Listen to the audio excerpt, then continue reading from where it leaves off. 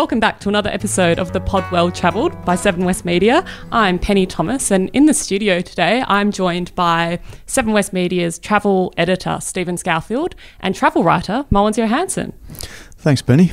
Welcome. Thanks, Penny. On today's show, we've got a few things planned. Later on, I'll be speaking to Tourism New Zealand's General Manager for Australia, Andrew Waddell. He's going to share some interesting, tidbits about New Zealand and his favourite places to visit and when to go as well.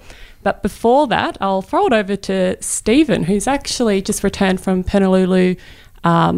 You were up in Kununurra to visit the Purnululu Visitor Centre. That's right. So the East Kimberley, so the Kimberley, just to put it in context, I suppose, Western Australia is the western third of the Australian continent. 1 million square miles in the old money, over, nearly 2.5 million square kilometres.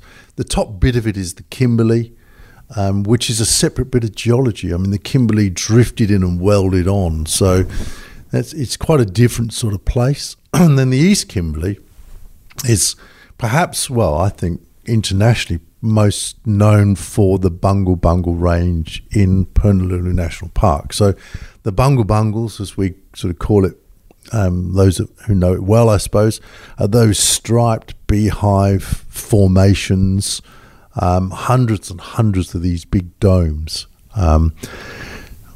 Dare I say, made famous partly by the film Australia, the Baz Luhrmann film Australia, where rather oddly they chase cattle through them, which isn't going to happen. It's a World Heritage Site, just celebrating its 20th anniversary as a World Heritage Site. And, famous globally. It's such a remarkable and, dare I say, unique formation.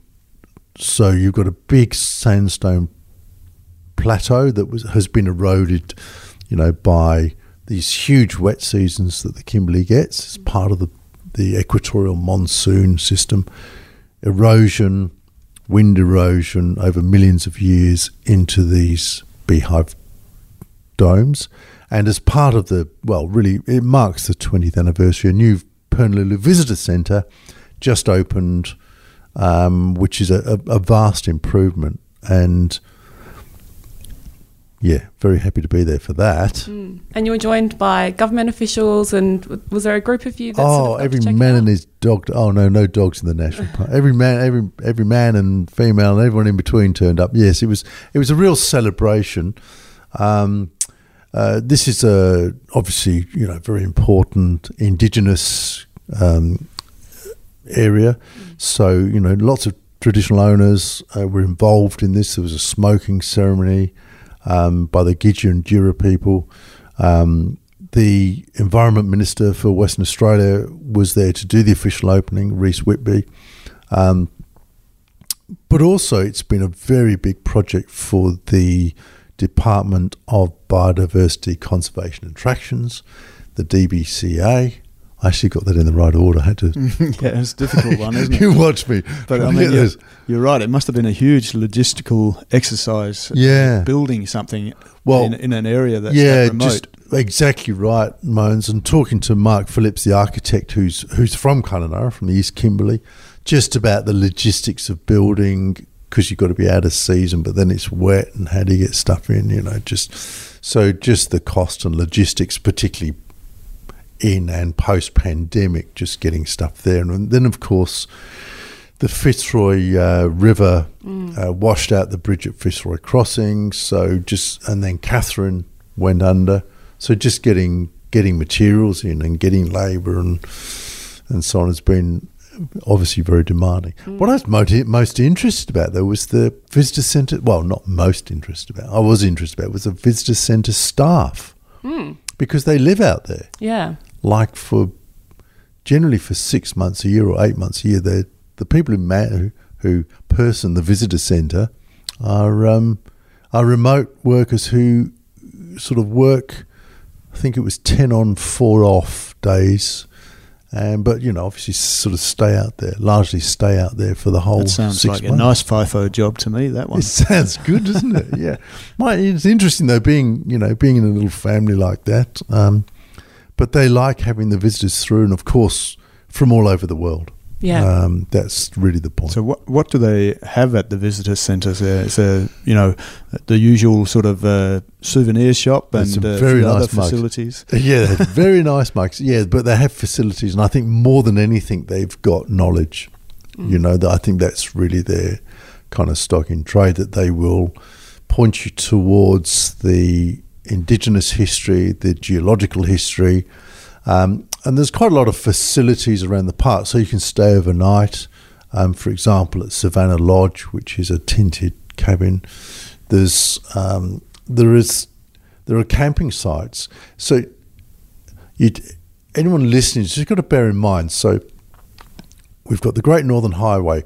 Now, I'll also mention that the low-level crossing at Fitzroy Crossing is now open. So they put in basically a kind of dirt road through what is now the dry riverbed, which the Fitzroy is most of the year.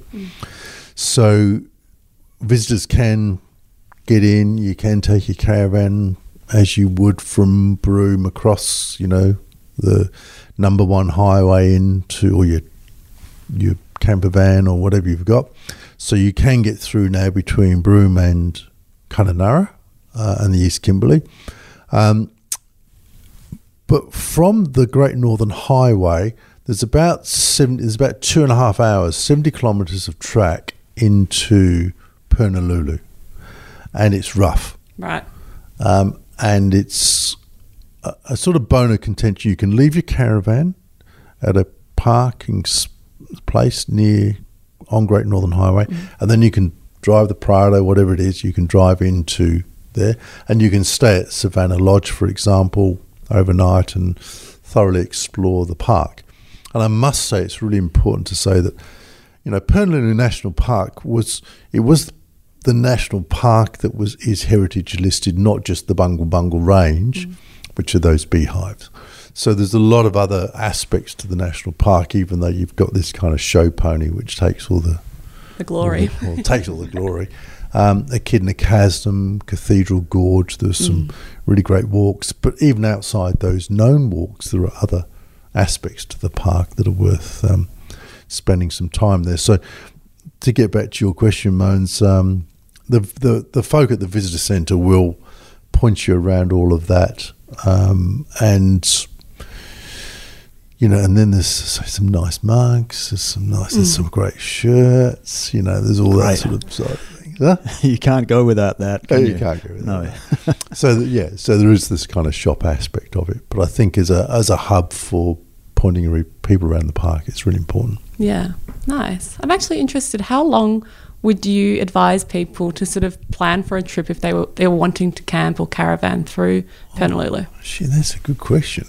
That's a very good question. I think if I was going to... Look, there's other ways of doing this. Sorry, I'll just fill in the gaps a bit. So from Kununurra, which is the main town in the East Kimberley, you can do flights seeing, so you can fly over the Bungles. From Warman, which is on Great Northern Highway, just sort of north of Purnululu, you can do helicopter flights in there. But what I'm getting to is that there are tours in there, so you can do a tour in there from Kununurra on land, or you can fly and do tours. So Bungle Bungle guided tours, for example, will package up, so you could fly in. The company which owns this owns Savannah Lodge, owns Aviaire, and owns Bungle Bungle guided tours. So you could fly in from Kununurra. You could stay for certainly 2 nights, possible, or 3 nights.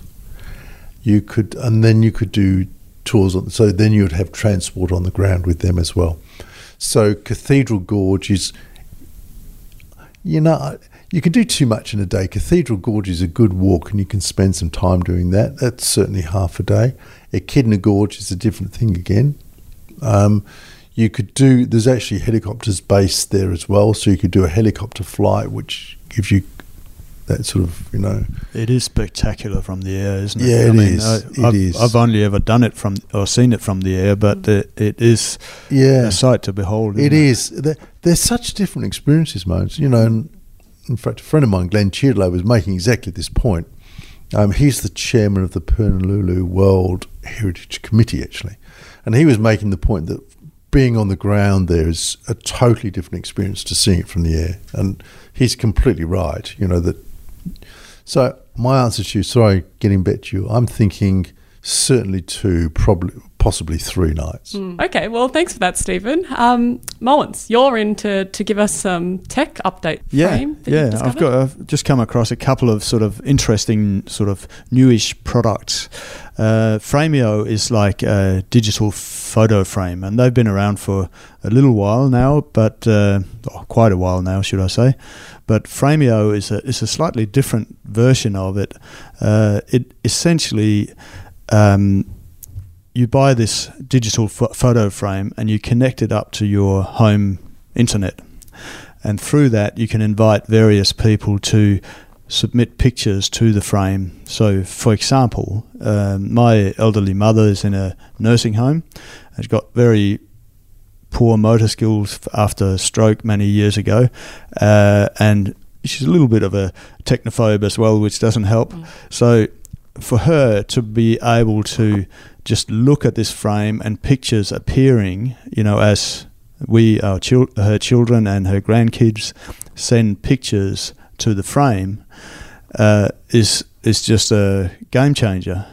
She doesn't have to do anything. The pictures just appear and they roll through as a slideshow. And there might be a new pic from me, there might be one from my brother, there might be one from one of her grandkids, that sort of appears on the roll there.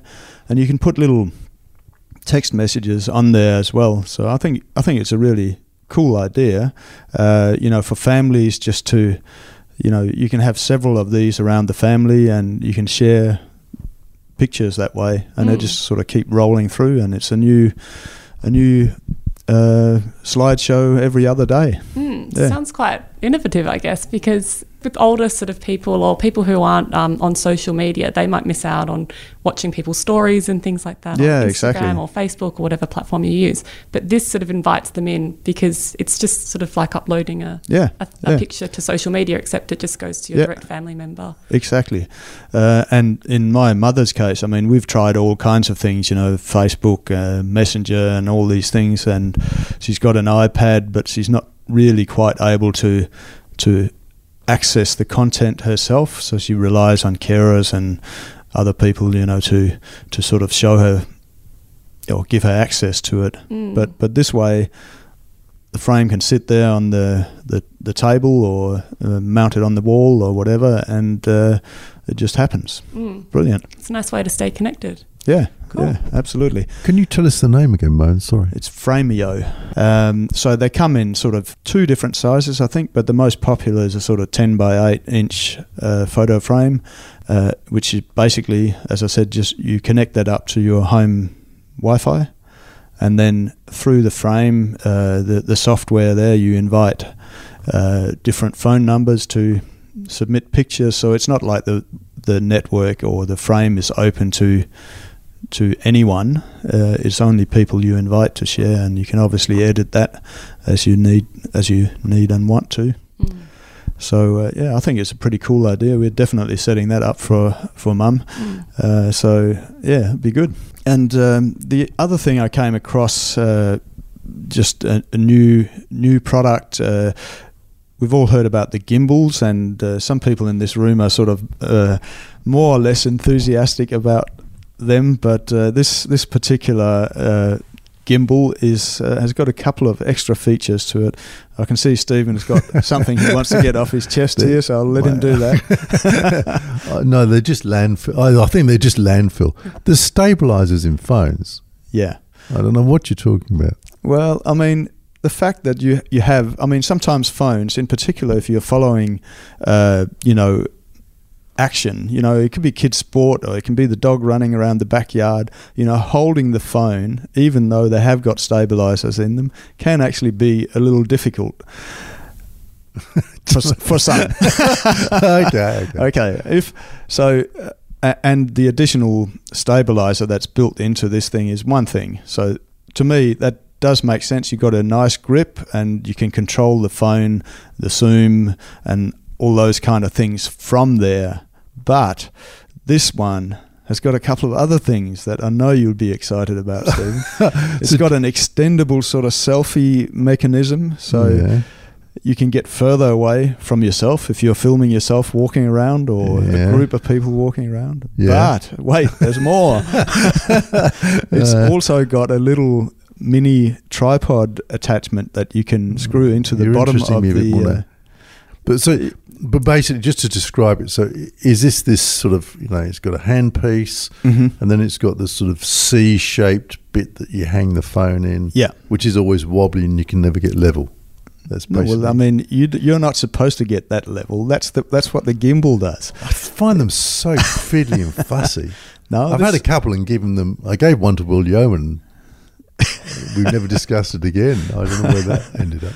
Well, I think it could be a good idea. I'm getting one to test, hopefully, before too long. There's obviously a fair bit of operator error at my end, so perhaps you can help me. But I mean, I just think it's, even if you only used it as a selfie stick or the occasional tripod to do your own thing, they cost $250. It's not the end of the world to get one of these things. And if you are finding it, in particular when you're doing video, difficult to hold your phone and follow action and that sort of stuff, you will get steadier and better video from You got a me gimbal. with the tripod fitting. I think that's good because I do actually have quite a nice little phone tripod-y selfie stick thing. Yeah. Of course you do.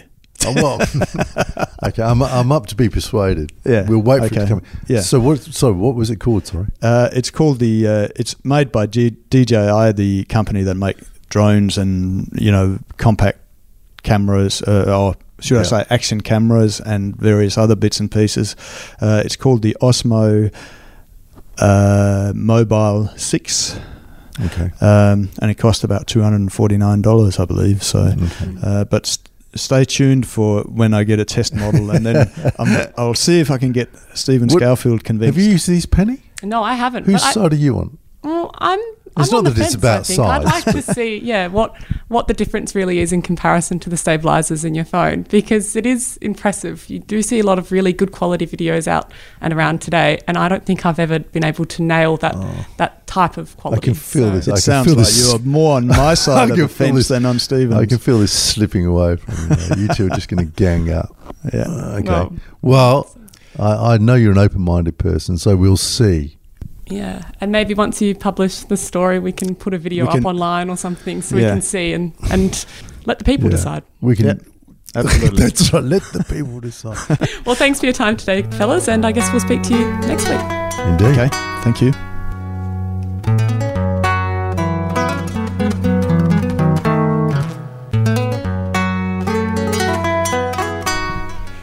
Today I'm joined by Tourism New Zealand's General Manager for Australia, Andrew Waddell. Welcome to the show, Andrew. Kia ora, Penny, and kia ora to your listeners.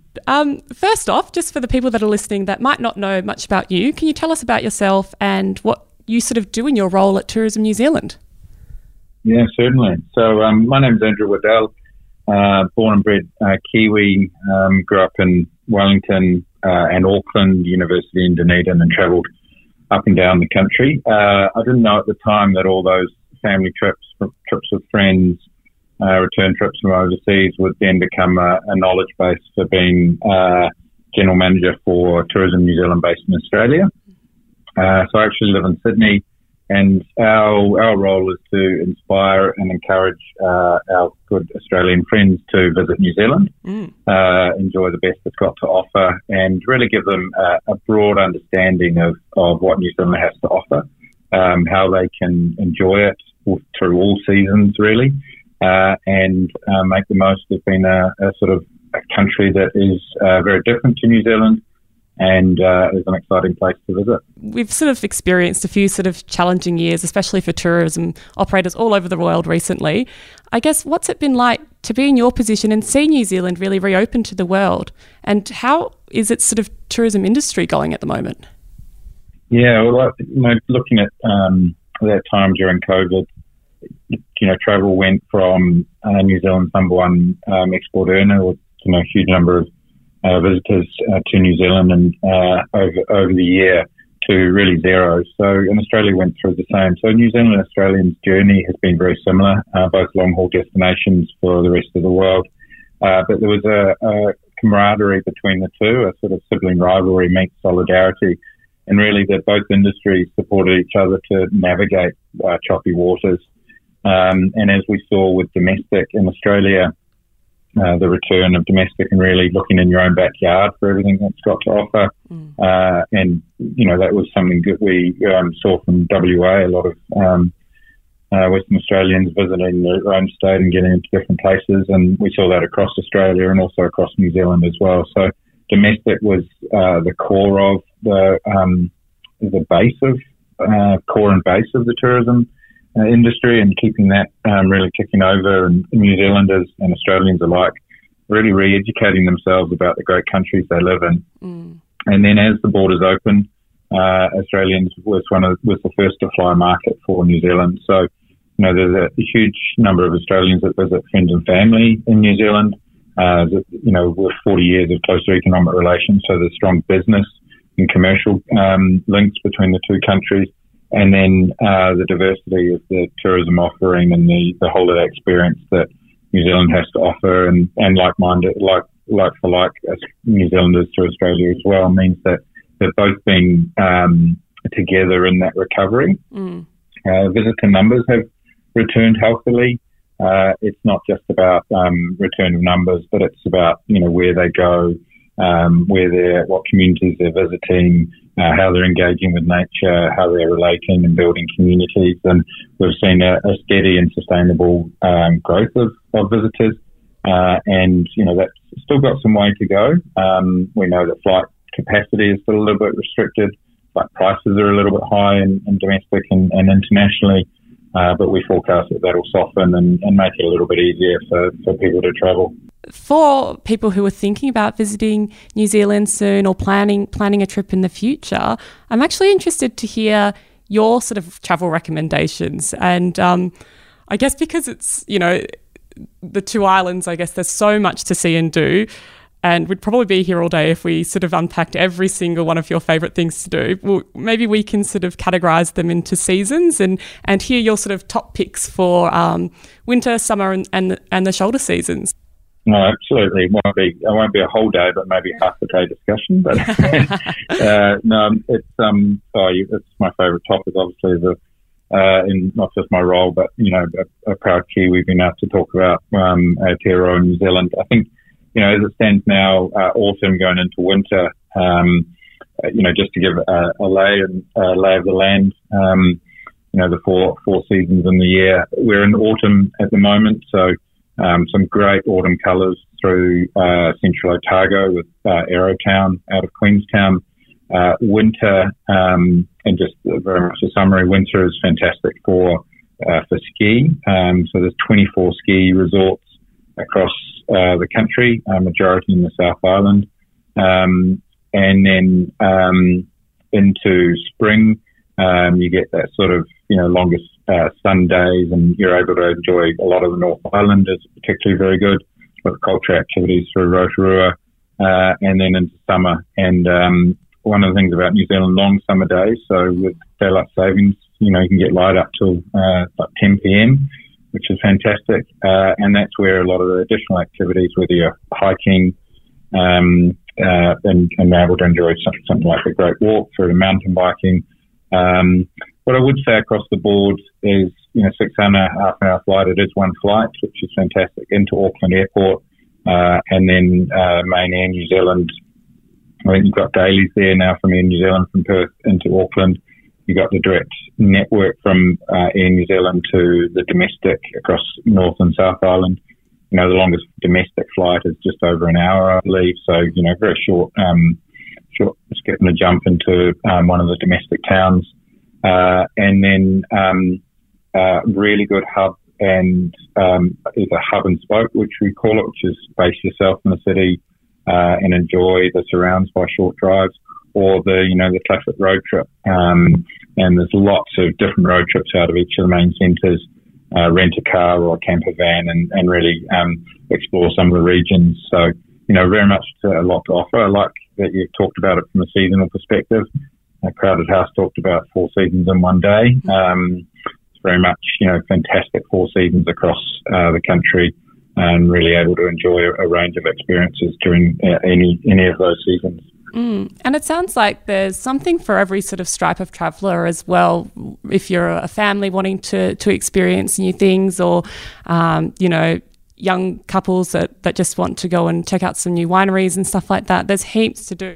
Yes, there is. And what we saw with a return of travel post-COVID was a couple of things. One, people wanting to be independent and be able to travel where they wanted and how they wanted, and safely and be masters of their own itineraries. So that's where we saw road trips, which can be 1 or 2 people, or and staying at sort of very nice resorts and so forth around the country, or the road trip with a family and so forth. So that was really good. But also that reconnection and deeper connection within nature. So one of the things that New Zealand's got to offer is nature and diversity of nature and landscape within a short period of time. So it's very easy to get around. Reminded in one of your earlier podcasts that a lot of familiar things around travelling in New Zealand, same side of the road, language. So it's a world away, but very close in many instances. So it's very easy across the board for older travellers might want to take a longer time on the roads, through to that short trip, packing a lot in a short period of time. So a lot of range of things, and also getting into nature, as I talked about. One of the other areas of growth we've seen is really around that deeper immersion in community, and also within the world view of Māori, so Te Ao Māori. We've seen really a lot more interest in that across Australia with Indigenous tourism, but in New Zealand it's deeply integrated in not just within New Zealand but also within the tourism sector. So even through doing adventure and staying at different places, Te Reo, the language of Māori will come through, the sort of nice and warm embrace of some of the principles of Māori as well. So in that sense, deeply immersive experience, and something that people will carry with them when they leave the country. Yeah, the cultural experiences do sound incredible and really engaging as well with people that are visiting, but with the locals that I guess are from New Zealand and can sort of share the rich heritage that the country has to offer. So that's really, I think there's a lot of really appealing sort of aspects for a lot of travellers from Australia to come over and visit New Zealand. And I think I also just wanted to touch on, just because we're huge on sort of diving and snorkeling and everything like that here in WA, I heard about the PADI program that was launched earlier this year, I think it was. Can you sort of explain what that program was? Yeah, absolutely. So little did we know, or the world knew, that there was a way to be a certified diver as a mermaid diver. So on World Mermaid Day, we teamed up with PADI and made a lot more people aware of this. So in one of the ways of it's a form of free diving. So a form of free diving where you are diving in the form of mermaid, and you're able to get certified and then train others. And so what it was is really a way of bringing to life New Zealand underwater. New Zealand's got some phenomenal snorkeling and diving. I myself have PADI certified, not hugely experienced, but enjoy it. And I've dived in an amazing place out of Tutukaka with a dive company, Dive Tutukaka. And there's a place called Poor Knights, and so we've taken people there before, and it's one of Jacques Cousteau's top 10 dive sites. Okay. Phenomenal place, and there's a lot of dive operations that run out from there. And so, we were able to bring to life New Zealand's underworld and overworld, I guess you'd say, with what the diving experience gets to offer. In addition to that, there's additional fantastic snorkeling places as well. So Abel Tasman, you're able to kayak and then, dive and then snorkel, when you pitch tent and on these beautiful beaches in the top of the South Island. So the PADI program and the mermaid certification is an interesting one and really helps bring to life the joys of getting underwater and experiencing the underworld. No, and I saw some images of the mermaid sort of diving experience, and that there's some really great pictures that I'll have to share when I put this story, when I file the story, I guess, and it goes to print, because it's definitely worth having a look at. Was there anything else that you wanted to share with our listeners about travelling New Zealand that you think is sort of worthy of knowing? Yeah, absolutely. Look, one of the great things about travelling to New Zealand is, the idea that we're just over the Tasman. So, a lot of Australians sort of have this idea that they'll visit in the future, or I'll go later on, or I'm going to go somewhere else. And we're really encouraged in the idea of being able to travel there now, and really make the most of it. There's this idea that visitors arrive as strangers but leave as whānau or family, and it's a place you feel the embrace. And so you get the sort of experience of and view of amazing landscape and time on the ground, but it's really, you leave talking about the people, that's something special that you're able to take with you. The other thing I'd also raise is the food offering of New Zealand is hidden under a rock, I would say. Australians love food and wine, whether it be the story of provenance of the food through to the different dining occasions and quality of food. And New Zealand's up there with the best of them. So, if you are looking to travel there, it's not just the places you go and the experience you do, but really looking into the restaurants that are available, the chefs that are on offer, the style of cooking. We're seeing a lot of growth of different cultural experiences and food-based tours as well. As an example, there's one in Auckland there as well, and also in Wellington, the city, the capital city as well. So definitely looking into the food and beverage offering. New Zealand is also known for its famous wine, so that's definitely something to enjoy after a good day. Awesome. Okay, well, before we sort of wrap up our chat today, I've got one final question that I wanted to ask you, and even though you might be tempted to sort of mention somewhere in New Zealand, I'm actually keen to hear your response, because the question is, if you could jump on a plane tomorrow and go anywhere in the world outside of New Zealand and Australia, where would you go and why?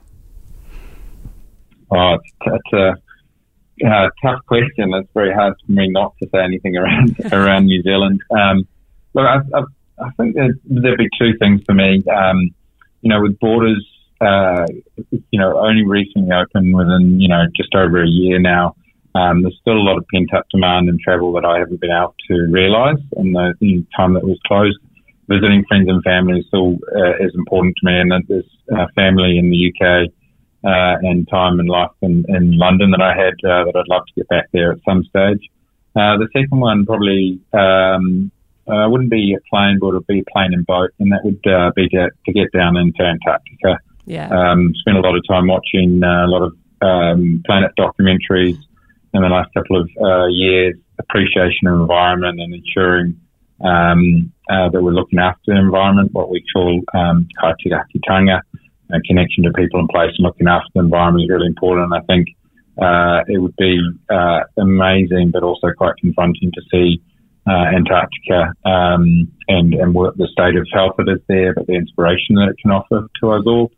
And that's linked to some time I also had in Canada just after university and seeing grizzly bears. So there's a piece of me that would just absolutely love to see some polar bears. So that would take me to the other end of the world. So three destinations, all in different parts of the world. Yeah, great answer. And you can tell that you're sort of a nature lover at heart. So that's really nice. Okay, well, thanks for chatting with us today. And we'll sort of be publishing more about New Zealand across the travel pages in the West Australian and online.